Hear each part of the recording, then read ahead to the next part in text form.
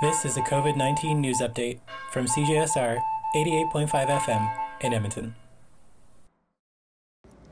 The City of Edmonton implemented the cold weather protocol last Thursday in response to extreme cold weather over this past weekend and continuing into this week.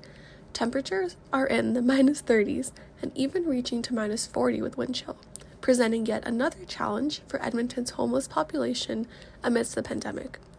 In response to this, the city ensured transit bus routes between emergency shelters and transit centers overnight between 10:30 p.m. and 8 a.m., with staff on board to provide masks, COVID screening, and support to ensure each individual gets to an appropriate shelter to meet their needs.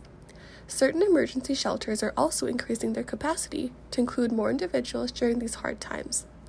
For more information, visit theedmontonjournal.com. For CJSR, I'm Simran Farwani.